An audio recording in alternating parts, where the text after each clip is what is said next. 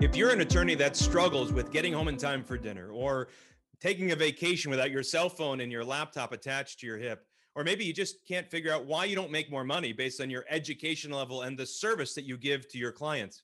Maybe you're an attorney who wonders, why can't my law firm operate without my constant presence? Or finally, maybe you're thinking to yourself, I wonder if I can ever retire from my firm. Maybe I'm going to have to work right to my dying day, like so many other attorneys before me have done. Well, hi, my name is Richard James, and I created EA Nation so that you could learn how to build a law firm that supports your lifestyle as compared to undermining your lifestyle. EA Nation stands for Entrepreneurial Attorney Nation, and we join together with other like-minded entrepreneurial attorneys to unpack the secrets to how to do just that. And I want to help you build your law firm better, one system at a time. So without further ado, let's get started with this next episode. One of the questions I have, I know Charles has taken, I didn't know you were going to be on, Charles, but I have like my little jot down notes here of what I wanted to cover. And one of the things I wanted to cover today was, what's it like to take an extended vacation? And so, every year for the last 12 years or so, I've taken July and December off predominantly. For me, it's kind of just gotten as regular as regular life is. But I know you were just gone for a couple of weeks to Myrtle Beach. What was that like for you? Did you have your cell phone off? Did you have your cell phone on? What did it look like? It was actually pretty great. I had no cell phone use, but I did have my Apple Watch, so you can like get text messages, but it doesn't bother you the rest of the time about stuff. And I was gone for 2 weeks, and I basically had one 30-minute phone call with my staff. And that was about a 30-minute phone call that I had to have with another attorney who sent a letter to the office that had a deadline before I got back from vacation. Like, the client needs a response to this letter before the end of vacation. And my response was to call the attorney and say, are you kidding me? It's 4th of July week, and I'll talk to you next week when I get back. But that was the only thing that I really had to deal with. I usually, instead of taking one big vacation, I'm a fan of tons of little vacations. Yeah. And I think that that's more just a place of where I'm at in my life with the age of my kids and stuff. We can't disappear for a month because of sports and practices and swimming and field hockey. And, I will look forward to those month-long vacations at some point. But right now my kids can't come, and I like to spend time with them. So I do little vacations. Yeah. And we don't travel like we used to either. I mean, we found that, matter of fact, now that we live in the home we live in North Carolina, we like it so much.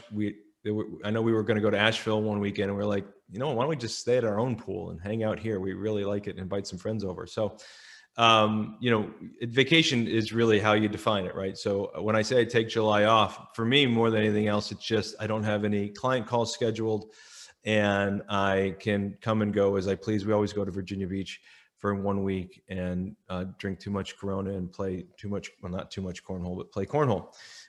So, it's to each his own. But really what I wanted to get at is, as we go through the room here, Stephen Frazier, what does vacation mean to you? And have you been able to take it? No, I haven't.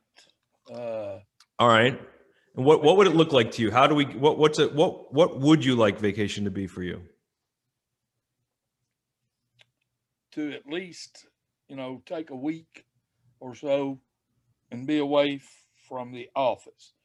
Yep. Over the last several years, at least since my boys graduated high school. Now, before, we would go on vacation in the summers and so on. I haven't really been on one. The longest thing I go on is a weekend. We go to a football game, go to a bowl game, something like that. And so that's basically where I've been. And it's not good for me because I get burned out. And then something stupid happens, and and then you got these other things going on. And I would never advise anybody to live like that. But it seems like there's always something that I can't do it for this reason or the other. And what I need to do is mark it off and go. Yeah. And I think that's one of the most important lessons that we can take out of this. It really comes down to first making a decision, right? So whether your decision is like Charles decides he's going to take several smaller vacations in the course of a year, and my family and I used to do that too, because we would just match it up with the kids' time off of school. Or if you're going to take a longer break, whether it's a week or 10 days or a month, it doesn't matter. The key is making the decision that that's going to happen and then marking it off on the calendar to make it happen. And then, of course, preparing yourself. So either booking the trip or turning off your phone or setting up your office so that it can happen. And so for you, is it more of you just need to make the decision and do it? Or is there something missing in your practice to help you get there? Well, there's probably a little something missing in my practice to help me get there. And right now, I got a really big missing piece, and that's an employee. Yeah. Okay. And it's not because I haven't been trying. I've had 3 since January. One of them lasted 2 days. Mm-hmm. One of them lasted 6 weeks. And she had too much drama going on at home. I think what it really boiled down to was her girls didn't want her to be working during the summer while they were off from school. Right. Right. And then I had one who worked for 2 weeks, and she says, well, I found a job closer to home. I can tell you where she lived and where I am, but that wouldn't mean anything to you because you're not from here. And that kind of thing.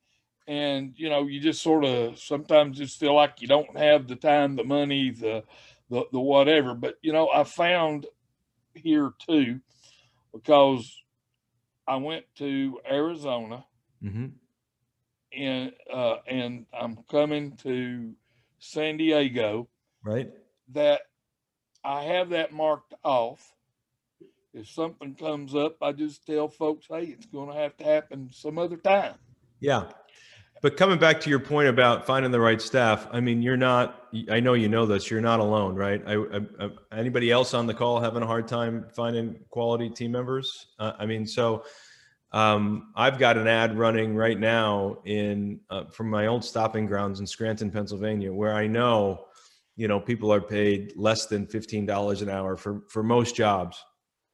And I'm running an ad in the Craigslist ads right now. I'm about to kick it up into Indeed and ZipRecruiter for $20 an hour job. It works remote in Scranton. And I can't get a single hit, like not even a single reply. And it's due to the fact that the unemployment is still being augmented. And so people are not wanting to work for $20 an hour when they can sit home and do nothing for $22 an hour, whatever it is they're making. So we are, as small business owners, facing this trial right now. And we have to continue to work through it. You know, we have to do what we can with what we have, try to do more with what we have, and we have to continue to market. At some point the dam is going to break. At some point, people are going to need to work again. I just don't know when that some point is. But Stephen, yeah, I think that you said it, you hit the nail on the head. When you schedule time to come to Partners Club, you just find a way to make it happen. But you'd like to be able to make it happen in a way that you don't have to be responsive. And so that's really what I want to talk about today, just continuing down this path. What systems do we have to put in place to accomplish that? So Ron Kohler. Let me interject to Charles for a second. Sure. One reason to see that mine cut off, back before my boys were playing baseball during the summer, we were traveling everywhere. Yeah. And enjoy that while you can for any of you who have that. Yeah. Okay. Enjoy it because it'll be gone too soon and you'll miss it. Yeah, it's good advice. While Maria and I are enjoying, she said to me today, "Oh, did you hear that?" I said, "Yeah, it's quiet." She said, "Yeah, everybody's gone. We had just had a fill of them for the last, 10 or 12 days. We definitely find ourselves missing going to the ball games and running them around. It'll be fun to do it with grandkids someday, I hope. Ron Kohler, how about you? Can you find your way to a vacation? I know you've been busier than all Beat the Band, which has been good. But you two have had difficulties with team members that weren't going to be able to work when you need them to work or whatever. What does it look like for you? Well, the last 2 years, I've had fantastic vacations with my daughter and 2 of my grandkids down in Destin, Florida. My daughter who moved down to Atlanta, who I hardly ever see. So we spent 1 week vacations together the last 2 Septembers. I don't think we're going to do that this year. Earlier this year, I had someone, my only secretary who'd been with me for 3 years, first of all, tell me she was going to go down to 24 hours a week instead of 40 and then retire. We had a little bit of a difficulty in replacing her. We thought we had somebody, and they turned out to be not a good replacement, not a good fit. And then we did go a couple of months looking, and finally I found someone who started in May. So I went 3 weeks without any support staff at all. And then about 4 weeks into her working for me, she had to have foot surgery, and she's been out for 2.5 weeks now, and it's going to be another week and a half. So I'm pretty much pulling my hair out. I'm getting new estates in 2 to 3 a week, which is very much more than usual. And a lot of estate planning clients, I'm still sending some of the work to her. She's doing from her couch, doing some of the document assembly on the estate planning.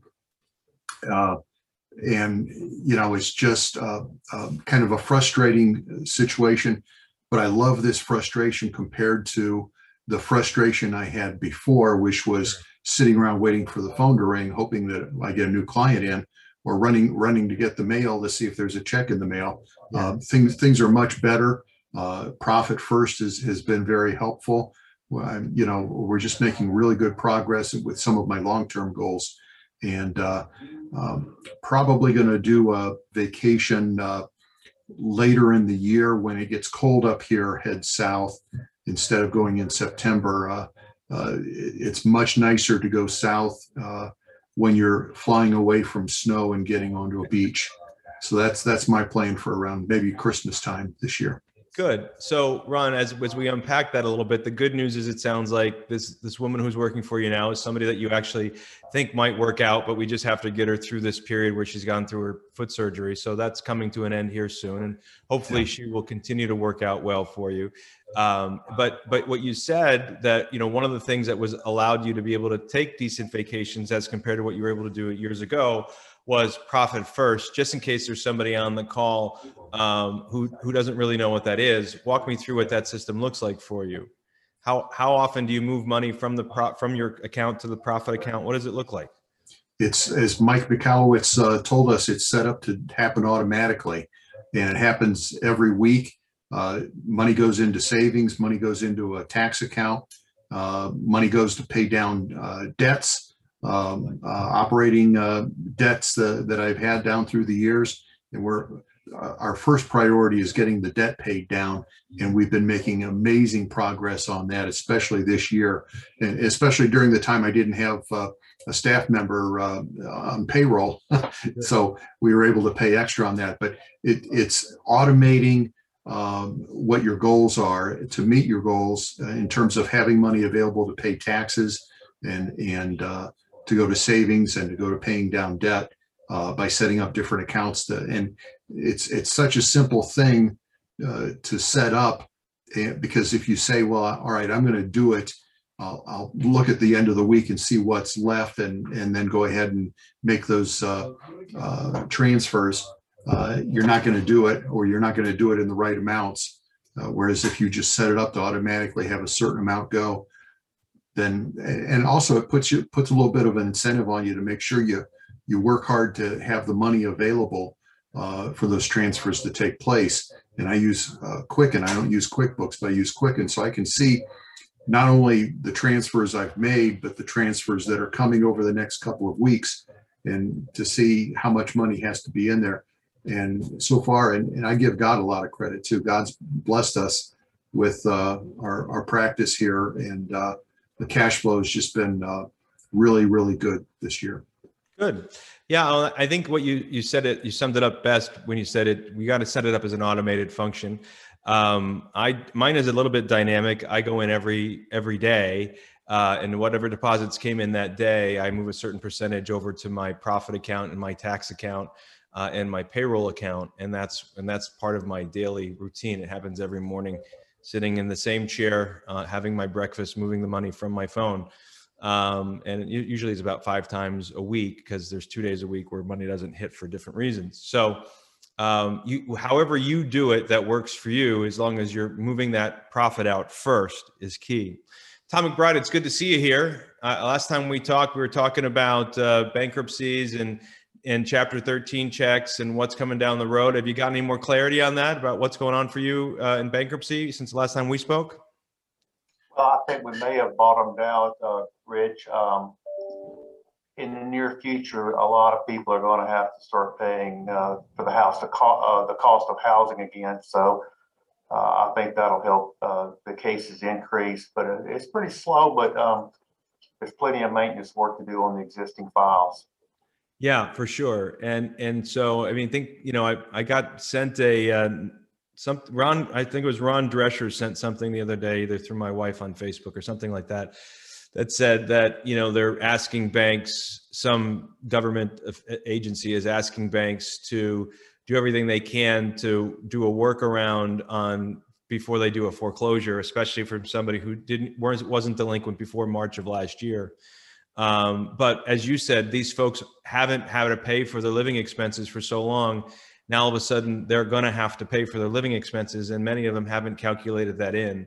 So at some point, when they have to start paying, I think it's going to put pressure back on people to correct things financially in their life once and for all, rather than just limping through by the help they've been getting from the government. Yeah, well, I read the legal recorder every day. The foreclosures, the evictions for the renters has really kicked up. So that's going to be a big factor. Those people that probably haven't paid rent in 8 or 9 months.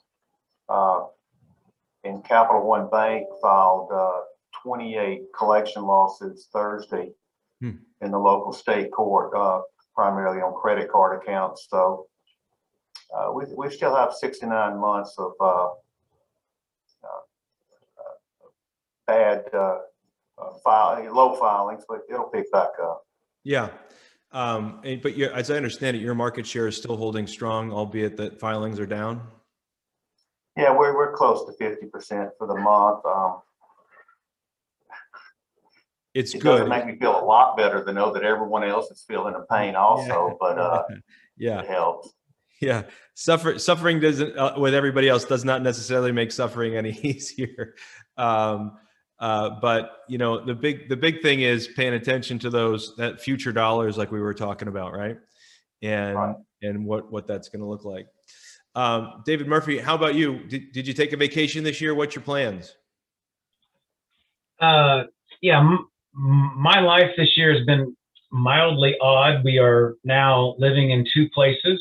I am licensed in Idaho. My family visited Idaho a few times last year and decided they loved it better than Houston, Texas. So I now have a residence up here in Idaho and opening up an office up here, and then maintaining my office in Houston. Wow. So trying to learn how to straddle both. So I'm back and forth every other week between 2 of them.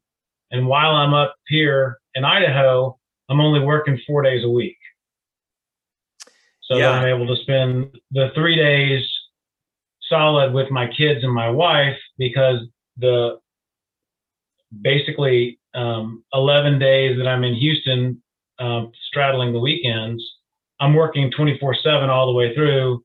If I'm not with my family, then my thoughts should be that I'm working on my business as well as in my business, but taking the time when I would be home with my kids and my wife to work on some of the things I'm not able to work on 8 to 5 through the week. So that's the plan anyway. How old are the kids? I've got a daughter who's a freshman that scares the ever-living fire out of me, and I've got a son that's going to be a junior.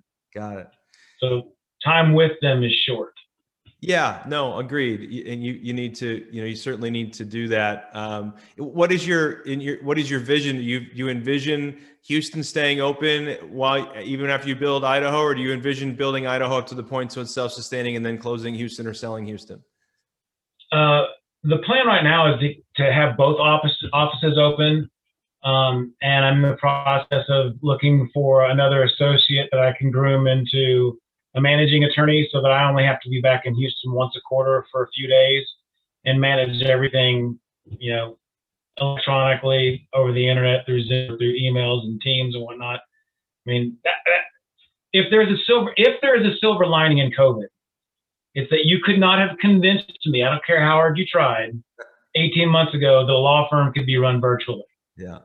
Yeah. And when all of my staff went home and I had no choice but running them virtually, I said, oh, okay, this can work.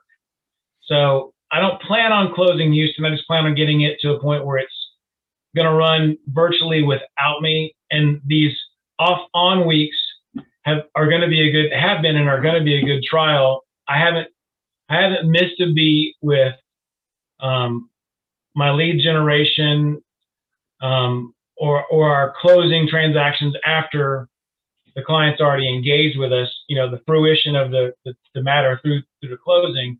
Mm-hmm. What I will be doing, and I wanted to do anyway, was moving away from litigation because the profit margins just aren't as high for me as they are in the transactional matters. The transactional matters have about a 40 to 45% margin ratio, and the litigation matters are anywhere from 10 to 30, depending upon what they are.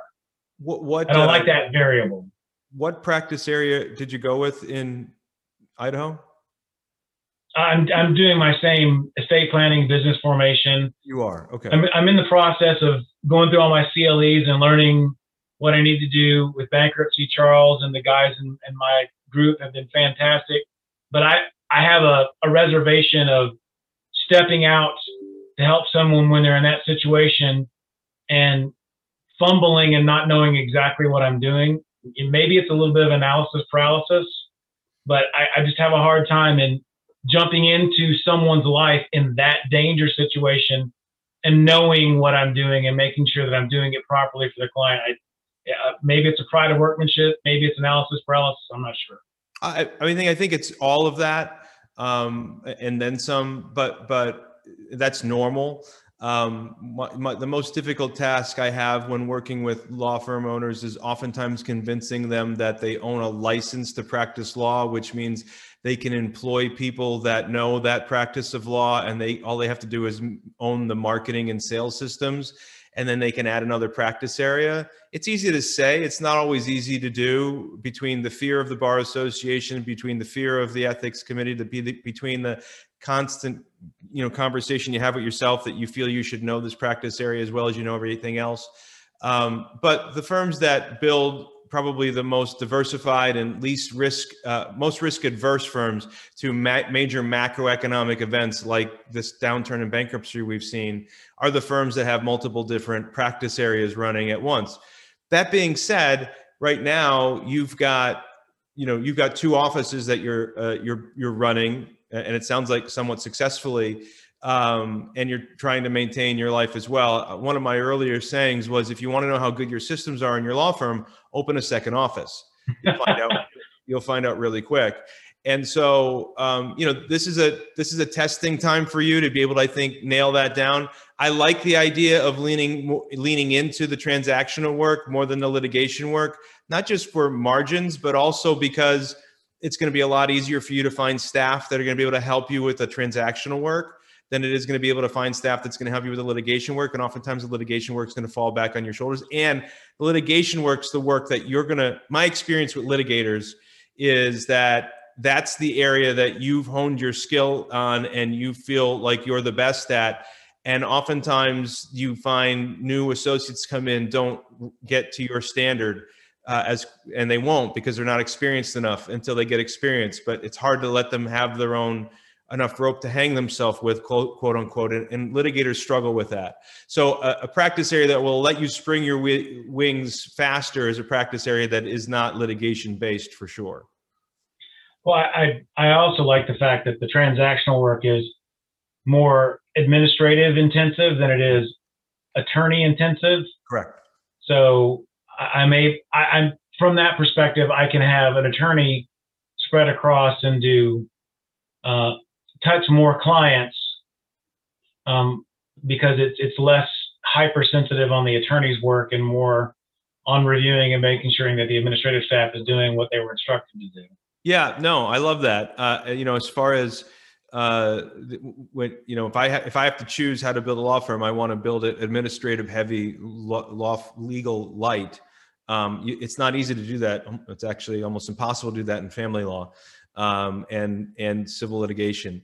But when you pick estate planning or bankruptcy or immigration or things of that nature, low-level DUI cases for criminal, you can get more of that done in that manner. And so I prefer it. There's benefits to the litigation side as well, but they always carry with them, in order for you to expand from a litigation perspective, you need really good attorneys. And so you're dependent on them. And you know, one of my clients, Scott David Stewart in the Phoenix area, he's been with me for a decade now. And we talked last week, and it's really difficult, not last week, sorry, we talked last month, and it's really difficult for him to find quality attorneys right now and pay them what's now considered a market-based wage. That definition has changed considerably. So anyway, transactional work is, in my opinion, the way to go. But you know, one of the biggest areas of transactional work in bankruptcy, as we all know, has been through a period of decline now for a number of years. And so hopefully, as Tom said, we're bottoming out there. So David, the only thing I would tell you inside of this conversation as you're building these two offices is my advice is always the same when folks do this: just make sure you don't take your hand off the knob. And so, yep, be with your family, take that time out, carve with your kids, and the attitude you have about, hey, when you're not with your family and you're in your business, you're going to be with your business, and you're going to be putting the time in it, and not only doing the work of the business that needs to be done by you, but also working on the business, which means paying attention to the numbers. And you know, that's the most important thing I can tell you to do. It's usually the thing that gets put aside the fastest, because it's the easiest to kind of let slide and go, well, I don't need to look at them every week. I'll look at them every other week. And then I don't need to look at them every other week. I'll look at them every month. And before you know it, some things are happening that you missed, and you don't know why you missed it. And you go a month or 2 months or 3 months, and it's really hard to dig yourself out. So just paying attention to the numbers is essential as you're going through this. Does that make sense? Absolutely. And that's one of the things as far as moving up here is, since I was a single office in Houston, and you know, whether it's cult of personality or whatnot, you know, I expanding a business, I can't be the most important person in the room, and all of my stuff is referral based. So pushing into a new market is making me open my eyes into how we're dealing with marketing, what we're going to be doing. I've had a couple meetings with different people. Charles, I won't use the word instructed, but advised me to talk to Robert Stanley and his group. And so we're having our third meeting with Robert. I think we're going to start moving forward with that and focus on Robert's staff, focusing on here in Idaho to help me build this new market and not be as much concerned about that in Houston, because I've got some good relationships and past clients and things that are building on themselves. But up here, I mean, it's a brave new world. So yeah. Hey, Ron, I got a question for you. You know, there was a time when you weren't in the estate planning world, where you weren't writing as many estate plans as you're writing right now. What do you think the number one marketing factor was for you that helped you it didn't happen overnight, but over time help you start gathering more cases? Where are most of your cases coming from now? Right now, I'm getting a lot of cases from word of mouth referral. That's still number one. Mm-hmm. I've got a funeral home that's sending me estates, and I've got Google Ads is number three. And that's it. That's the top three estate planning lead generating tools. The problem, David, of course, that as you're going into a new market, we don't have referrals just yet, right? So we have to borrow somebody else's referrals, like the funeral home that Ron was talking about. So getting referrals from them, developing relationships, coming alongside them and serving them, building partnerships with other allied service professionals like financial planners and insurance agents who are out there having this conversation with people in mass, either virtually or in person already, and partnering up with them. My dedicated focus here right now, as far as that's concerned, is smaller CPA firms. Yeah, fine. Yes, CPA firms that are five staff or CPAs, you know, total employment 5 or less, easier chance to get into those. And those are going to be people that are probably more aligned with their clients as far as relationship building as I am. Good. I like it. Sounds like a solid plan. I'm excited for you. So folks, if you don't have your camera on, I'm kind of assuming you're just listening and you don't want me to pick on you. Pick on you is the wrong word, but you don't want me to open up a discussion. So if you turn your camera on, I will happily talk with you. LD, it looked like you were turning yours on there. I don't know if that was a mistake or you were trying to turn it on. I have to set it up. I am here listening. I will get a camera so you can see my smiling face. Sounds good. Sounds good. How is everything going with you? You've been busier than All Beat the Band for a while, as I understand. We are busier now than ever before. Our referral marketing program is really knocking it out of the park. We're getting business. We're expanding. A lot of good things are happening. As you know, we've been working on it for a year now, and it's finally coming to fruition. And we're very gratified and very pleased with it. Good. So Charles is asking us to tell you a little bit more about your referral marketing plan. Is this what you were doing with James Publishing for a while? Are you still doing that, or did you build your own referral marketing plan? We use James Publishing to assist us. They provide us materials. They help us in a very good way. They're just part of it. We have joined a real estate producers group that it's an organization for people that move 90% of the real estate in our area. We're developing good relationships there. It's helping us with 1031s, helping us with contracts, real estate closings, business entities. It's helping with the transactional things that we want to do. And it's helping us with our trust work, which is our core piece of business. So that's working good. Our wealth managers, we met a new one yesterday. It's just dynamic, the kind of energy that's developing in this area. And I am very glad to tell you that our decision to concentrate and focus on referral partners, because of the way it works with the Alabama rules of professional responsibility, was a wise decision that's producing very nicely for us. That's great. Yeah, I mean, building a referral development program, regardless of which allied service professionals you focus on or other attorneys who don't do what you do, is without a doubt the most evergreen way of building a business. Once you build those referral sources, assuming they're center of influence type referral sources that have business coming in, they'll continue to pay dividends over and over again, because while they can't be compensated by you, what they're really looking for is a good place for them to send their clients that they can get good remarks from, how they were served, how they were taken care of. And so if you do a good job for the clients, that gets back to the referral development partnerships that you've built, and then they send you more business. And so, like LD said, even though he's busy, and he's been busier than he has been in a while, he's still meeting with a new wealth manager tomorrow. Or today. And so having that, continuing to have those meetings, even after it's been built, is essential, because they just keep the good word about your business just keeps going. Again, it's the slowest way to do things. It's not taking an ad and putting out on Google AdWords. But it is without a doubt has the deepest roots and has the most evergreen life to it. You turn off a Google ad tomorrow, it stops working. If Google changes its algorithm tomorrow, it stops working. I'm a fan of both. I'm not a fan of one or the other. LD happened to choose one over the other. That's okay. Just took him a little longer. I prefer to do a little bit of both, paid advertising as well as organic referral development plans.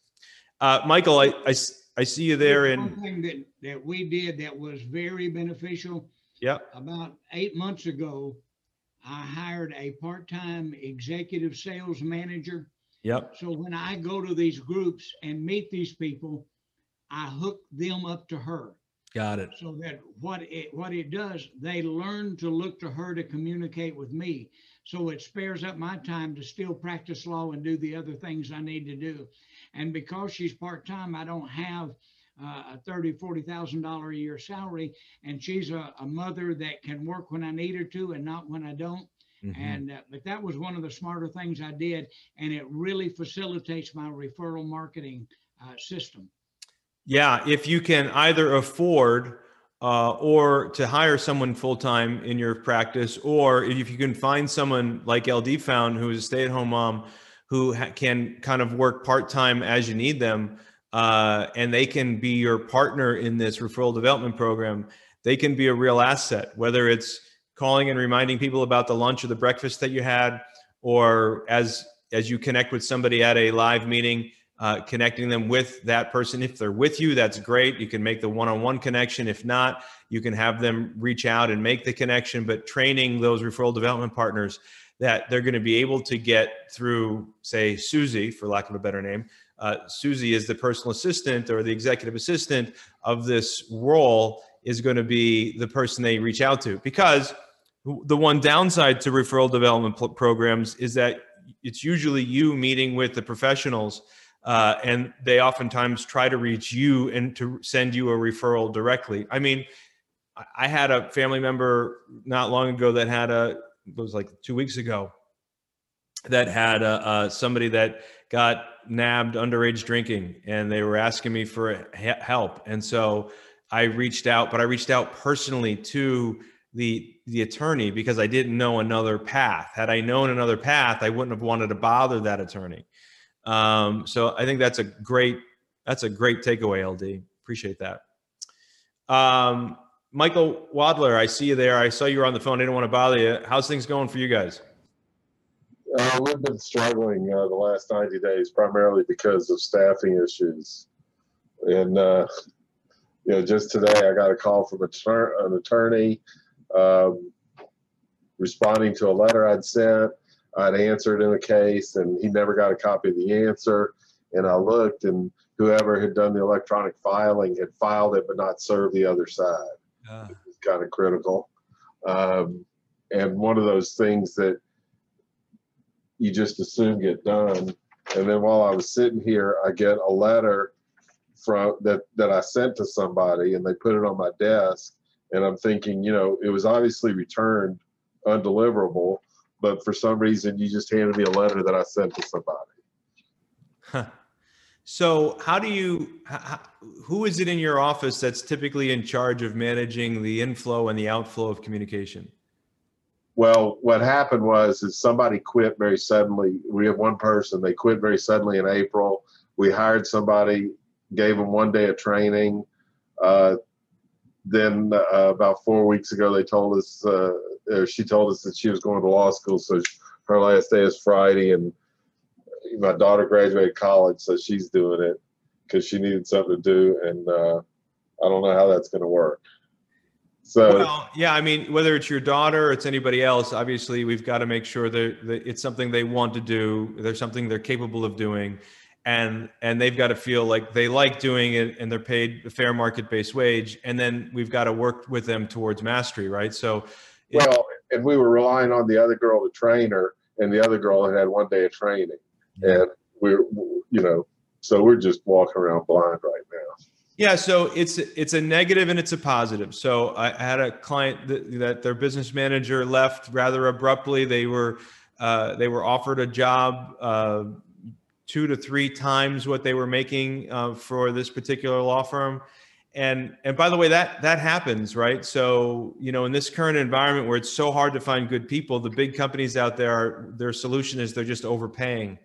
And we're seeing small business owners lose employees to people that are overpaying, or to, larger companies that are overpaying.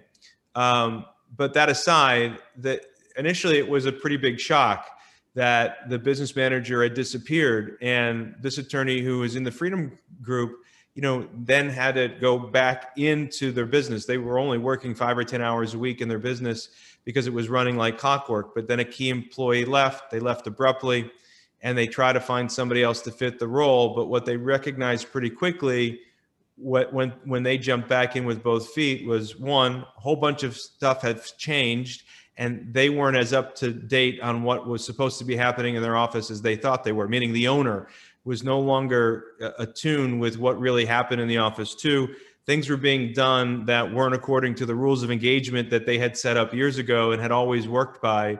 And three, there was a lot of inefficiencies in the office that they didn't realize were there. But now by diving in, they're able to realize those inefficiencies. And now they're still in the middle of the storm. And it's right now it's painful. But there's a light at the end of the tunnel. And the good news is they're rebuilding it. And that is, you know, you're not even talking about a situation where you came from freedom and having to jump back in. What I'm hearing you say, Michael, is we've got a lot of stuff going on and the work's just not getting done in a way that it needs to get done. And you're still trying to keep up with everything that you're doing. Is that a fair statement? We have trouble keeping up with the work that we're doing, and we have trouble keeping up with the management of the firm. Yeah. COVID has really wreaked havoc. Two of the partners don't even show up. They're just working completely remotely. They're expecting us to manage the office and provide all the infrastructure and, you know, get bills out and get collections. And it's starting to take a toll. Is there somebody that's clearly in charge? I mean, is there a managing partner or? Yeah. I mean, there's, you know, my partner is the one who kind of tries to, you know, manage the infrastructure, but he's at wit's end. Yeah. Can you identify, one of the things that we did was we started to identify all of the items that can be done remotely. There's some things that can't be done remotely, but all the items that can be done remotely. And then we started recruiting for somebody to help us from an executive assistant perspective or a paralegal perspective remotely. And we outsourced it to them. Now we had to give them training and hopefully we found somebody with some level of experience of organization. But predominantly because they could work remotely, we didn't have to worry about finding the talent just in our hometown. Do you find it's just finding the right talent in the hometown, or is the problem larger than that? I think the problem is probably larger than that because, you know, the two of us are spending time administratively and there's 6 other people, 2 of them are partners, and we're in the middle of the storm right now. Yep. We just need to make some structural changes. Yep. Somebody's got to lead the way, right? Somebody's got to lead the way. Somebody's got to stand up and say, and this is the hardest part about partnerships. You know, when things are going great, partnerships are wonderful. It's when the storm is there that partnerships really show their colors. And so you guys will figure it out, I'm sure. But somebody's got to stand up and say, listen, this is what's got to be done. We got to get a partner meeting together. Somebody's got to lead the way and take the bull by the horns and say, okay, you know, John, you do this. Michael, I'm going to do this. I'm going to do this. Joe, you do this. And we all agree we're going to do a 90-day sprint and work our way out of this. But if we don't start working our way towards the goals of fixing it, the problem is it's going to get worse before it gets better. Yeah. And there's just, you know, and not to whine, but there's just a lack of comprehension about how much administrative work there really is. And you spend an hour or 2 a day that the other people aren't spending because they're not coming into the office. Right. You know, but like I said, I don't want to walk it. Yeah. Well, it sounds like you got your hands full as you're going through it. If you got questions, post them on the queue or email me. Let me know how I can help. Okay. I appreciate it. Thank you. Sir. Yes, sir. All right. We've got about 15 minutes left. Anybody else want to turn their camera on, have something they love to add to this conversation or something we want to pull out of it? I'm here for you. This is, you know, for me, it was really, how are we launching? Yeah, this is Laura talking about, I'd love to see this list of tasks for vote versus office. It's a great idea to break down like that. Yeah. So Laura, the list for me was really almost everything under my executive assistant's list. So that's what I did. Again, I don't own a law firm. So it was everything we could do. So when I sat down to do the list, I said, okay, what can we currently do remotely with the software we currently have? So it really starts with software, because if you've got software that can only be operated in the local office and can't be operated remotely, that stunts our growth, our ability to outsource. But as soon as we solve that problem of what can we do remotely, now it's okay. Then it usually comes down to documents. So once we have the software, then it comes down to, okay, how do they see and access the documents? So then it comes down to just having a discipline and a routine to make sure that all the files are electronic and are scanned. Even if you're still a full paper office, you have all of the files scanned into a file situation that the remote person can access. And then it's just about creating rules of engagement of inspection for each one of those roles, and having somebody that they report to inspect with them on a weekly basis or a daily basis, depending on the volume of work that's got to be done. So when you sit down and you look at your office, it does somewhat depend practice area to practice area, but you just have to identify all those things that can be done with what we have right now remotely, and do those first, and just offload those, like checking email, managing voicemails, making outbound phone calls, taking inbound phone calls. Again, then when we have to say documents and software, that's when we have to say, okay, how do we get the documents scanned in? How do we manage the software remotely? Those are the documents and the software are the two biggest issues for all law firms, for things to be able to manage remotely.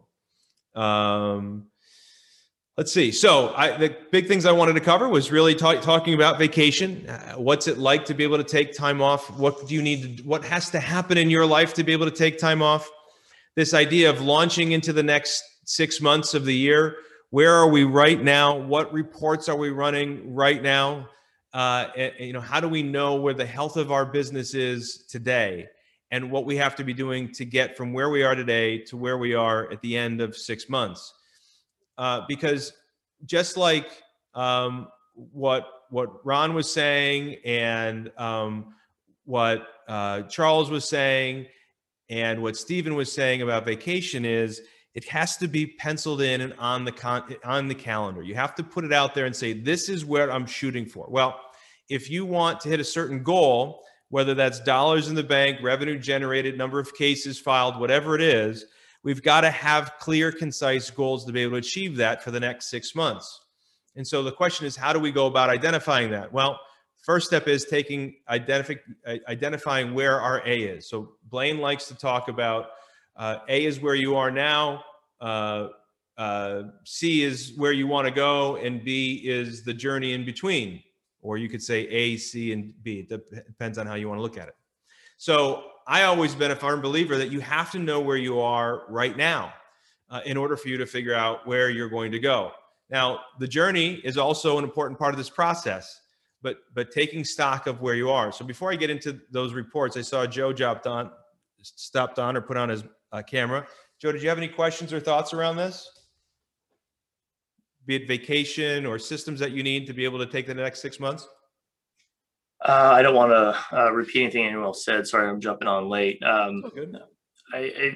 I'm still in the process of trying to kind of crunch the numbers for the trend throughout the year. I've seen objectively, I'll be gone for a week and I'll come back, and my 30-day average on law pay is like 10,000 lower than when I left. Okay. And then I'll start working and doing consults and everything, and it creeps back up, and then I'll be gone for a week, and then it drops back down to the 10 grand. And I think a lot of that is probably just the slowdown in the market and the summer slowdown that we always see. It's just hard to come back after a week and see that down when we have capacity available. So I'm still crunching numbers to verify it's not my fault, not my associate's fault, but just is what it is. But trying to track all that stuff as frequently and ongoing as possible. Yeah, I mean, if you leave and you realize that your receivables are down based on real numbers that you can see every time that you leave, it either means that when you leave, something stops, and so the sales process stops somewhere along the line, or production stops, so we're not getting the cases worked or working the cases in a way that are going to allow money to come in, whether it's getting a Chapter 13 confirmed or whatever. But yeah, I mean, the other side of that coin is that's another way to build a lifestyle law firm. You can very well, once you know what that's going to be, and you go, well, okay, every time I take a vacation, I know that the firm isn't going to do this much business. But I know that as long as the firm does this much business, X, Y, Z, that we can maintain our standard of living, we can fund our retirement plans. And because my family's young, taking time with them is more important than sticking around and chasing after every single dollar. But the ideal position to get into is be able to take those 7 to 10 days off and come back and have the law of pay numbers be exactly where they are. So the path that you're going on is right. How do I identify what is it exactly that's happening when you're gone that's not causing the law of pay numbers to be able to, or causing them to decrease, not increase? So do you have a gut feeling of what it is, Joe? Honestly, I think it's the just the time of year more than anything else. Because if you look at the trends in consumer bankruptcy, revenue and caseload and everything is slower in the summer and over the Christmas holidays, because that's when people are ignoring the mail and spending the money. And unfortunately, things are shaking out the way I projected that we would have a lot of work that did not involve new revenue from people that hired us with their stimulus money and then ghosted, and now they want to file, which has been great for my ego because we were the #1 filer through the most of this year, but that hasn't translated into new dollars as much as we expected. Yep. And as I had predicted, normally we have a slow summer when everyone is out at the lake. This year we had pockets full of stimulus money. We finally got to take our masks off and go out to the lake. And so it's just cumulative effect of everyone's ignoring everything. Yeah. But if you look at the news stories, it's not so much the fall where we had record personal savings. Now it's climbing records in consumer spending and consumer debt. And I think that just as bad as we're having a record slow summer, we're going to have a record strong fall when everyone goes back to school, hopefully, and starts opening the mail just like they always do. Things will correct back to more of an average. I agree. I'm hopeful that the government doesn't step in and save everybody again. But well, and I'm happy that I stuck to all of my numbers, my percentages. Yeah. I do the profit first accounting and things like that. So when we had a really busy and really profitable 2020, I kept putting all that money aside, and I got months and months and months ahead on my payroll account. So now we're kind of flat on income. Which is fine. I'm still turning a profit, not as much as I would like, but I'm sitting on these cash reserves in the places where they need to be. So I know I can keep going and wait out the slow until the busy picks up.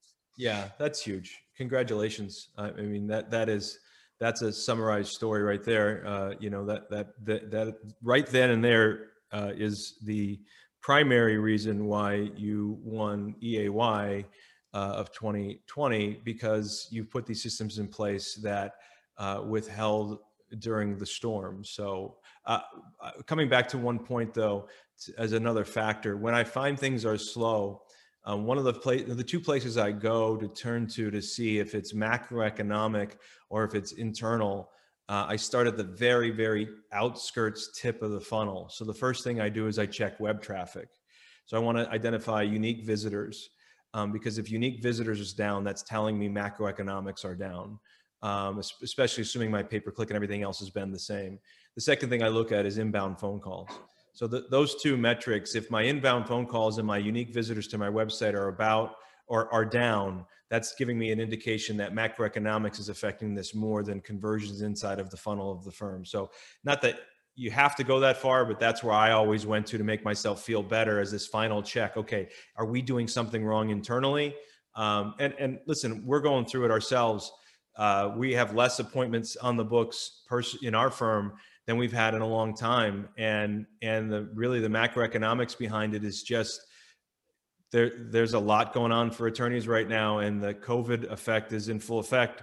With attorneys not in their offices, it's been much more difficult for us to get a hold of them and get them on the phone. And gatekeepers have made it more difficult for us to do that too. And I just have to go back and check the macro numbers on everything to make sure we're still going in the right direction. And we are, but we too have to reinvent ourselves on the way that we change our marketing to schedule appointments. So I think you make that sound scarier than it needs to be though, because just having the PCLC numbers right there, I know the number of new leads. Mm-hmm. Right. So I don't need to go back and check with each of my vendors and each of my lead sources and all of those things. I just look at my dashboard and say, last month I had 80, this month I had 60. Right. And as long as my conversion rates are solid, then I know that this is nominally outside my control, and it's a funnel problem or a leads revenue or volume issue. So I don't need to look at each of my 73 tracking numbers. No, I agree. The only reason I look at the web traffic is because I want to make sure something didn't break on my landing page or my website that caused me a fall off in leads. Okay, so you're looking at the volume before it hits the leads column. Yeah, it's the step before that I never talk about on these calls because it gets so complicated and wonky. But yeah, I go and look at the volume, like what if I'm doing direct mail, did my direct mail pieces go down? Is my, what the thing before the lead happens, all of my lead sources, is there a way to count how many impressions or how much dollars I'm spending or how much web traffic I'm having or how many pieces of mail am I sending? Is that down as well? Because that gives me that indication. Is it macro or do I have a conversion problem? And I can tell you that has saved my butt a number of times because I found, like, for once when I was building the law firm in Phoenix with the pay-per-click, we were down in leads and so it felt like it was macroeconomic, but I couldn't put my finger on it. And so then I went through every one of my landing pages and I had like 30 of them. And I found 3 of them that the branding traffic was going to, the web form was broken and the code, JavaScript code, was sending the wrong phone number up top and it wasn't going through a tracking line any longer. And I wouldn't have known it unless I checked it.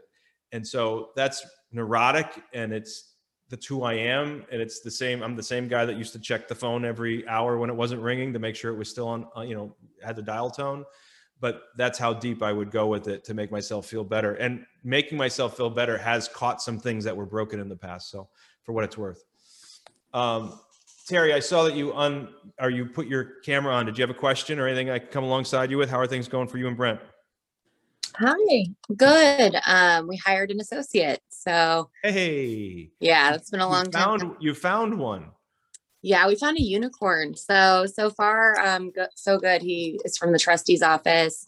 And the biggest thing we've had with Brent and new hires is just the ability for him to train. And this attorney came in just wanting to do work. Didn't really want to meet with clients. He just wants to do the work. And that's the hole we needed filled most immediately for a long time. So it's been really, really good. And I think we're going to get a ton of cases confirmed on the upcoming dockets, which will help cash flow and just kind of bump us up through the summer. So that's going really well. The question I did have was, through COVID, we expanded our marketing and our reach to Middle Missouri. So Columbia, Jeff City area, because everything is virtual and there's not a ton of representation there. And the fees are higher. So we probably should have done it a long time ago, but COVID kind of pushed us that way. And it took off at first very, very well, and it's still doing okay. But I was wondering if, I think that some of the people in that area don't quite comprehend that they can live in middle of Missouri and have an attorney in St. Louis, and that makes sense and works. Yeah.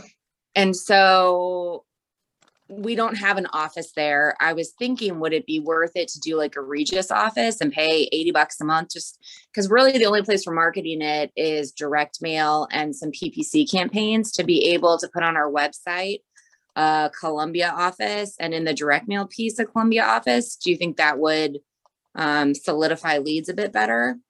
Well, there's no absolutes in marketing. But you have 2 ways to go about this. One, you can try to educate the public at large when they're ready to make a buying decision about bankruptcy, that it's okay to choose a firm that's not in their town because everything can be done remotely these days. That's the uphill task. The easier answer is, let's get ourselves a Regis office at a low investment price. I think they're anywhere from $95 to $295 to $395 a month, depending on the location. And it gives us the ability to have an address. Now, there are people who will tell you that Regis offices aren't the best solution because they won't give you the SEO juice because Google knows what they are, and Google doesn't give you the Google My Maps or Google My Business placement for that address. There are other people who have told me that they have successfully been able to build those offices out and build that office out on Google and have a successful presence. But yeah, I do believe that local means something to people. Which is why whenever I'm advertising locally, I don't want to use an 800 number. I always want to use a local prefix with a local area code. in the places that I'm sending my direct mail. I love to have it match. And if it can't match, I love to make sure they see that we have different options for different offices.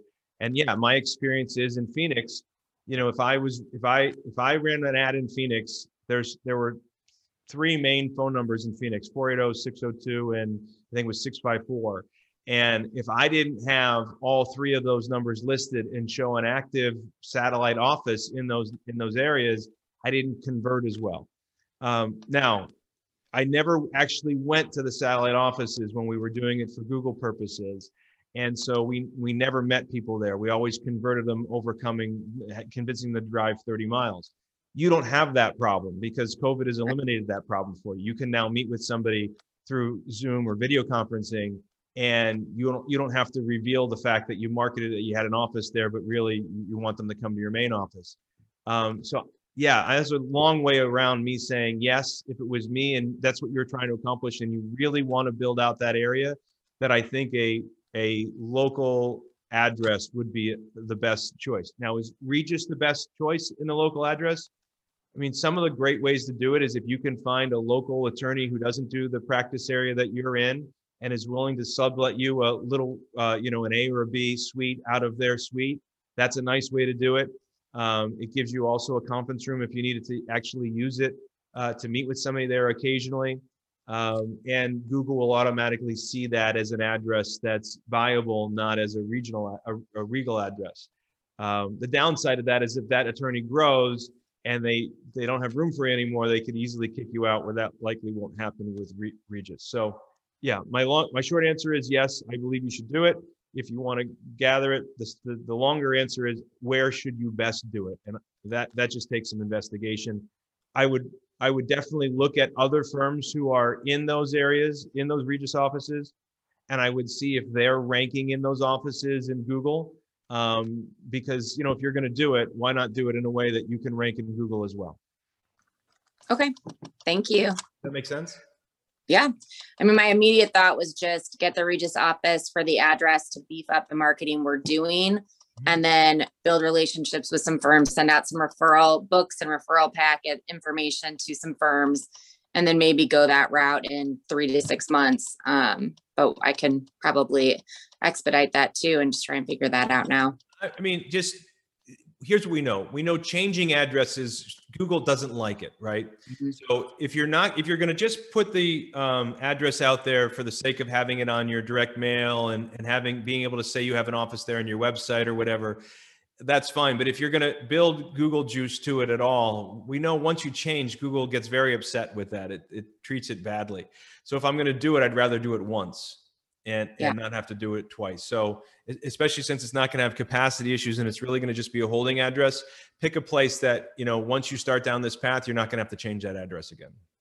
Gotcha. Okay. Thank you. You're welcome. All right, everybody. 5 o'clock. LD, the answer to your question, if you're still there. LD's gone. Okay. He asked me if Maria was going to be in San Diego. The answer is I believe she is going to be in San Diego. She did just take a new career choice path in the mortgage industry because we replaced her in the event business. And so now she's bored, went and cut her mortgage license. So she's going to try that out. So I think she'll be in San Diego. She'll be able to see everybody there. Sorry, I see that you came on. Or Sarah, I see that you came on. Did you have a question before I get off?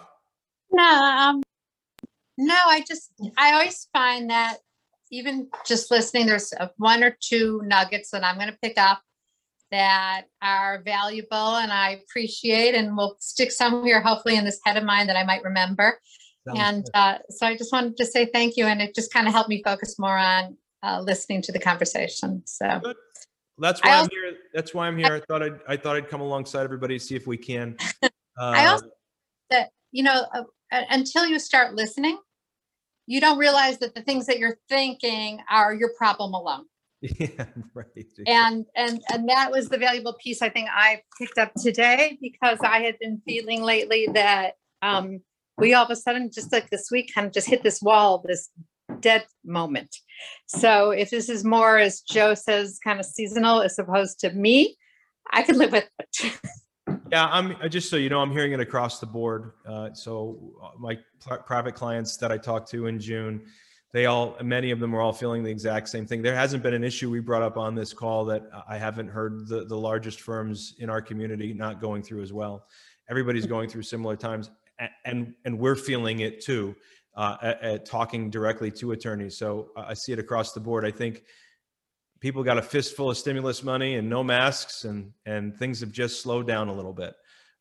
So I think when, for me, when God tells me that it's just time to take a break, I just sit back, relax. As Joe said, monitor my numbers, make sure I have the cash reserves in the right places, and just keep my powder dry till the opportunity shows up again. So that's what we're doing. So thank you very much. You're welcome. All right, everybody, I'm going to sign off. If you're coming to San Diego, I'll see you there. If you're coming virtually, I'll see you over the camera. If you can't make it to San Diego and you are not able to make it to the virtual Partners Club, either you're not qualified, you're not a member yet, or you're just not able to do it, we'll see you again in August at Interview with an Expert. If you're watching this on YouTube or any of the other podcast form, you can go ahead and comment, thumbs up, like, all that good stuff. It lets us get more of this information out there. So hope it was helpful for you all today, helping you build your practice one vacation at a time. Thanks so much, everybody. Make it a great day.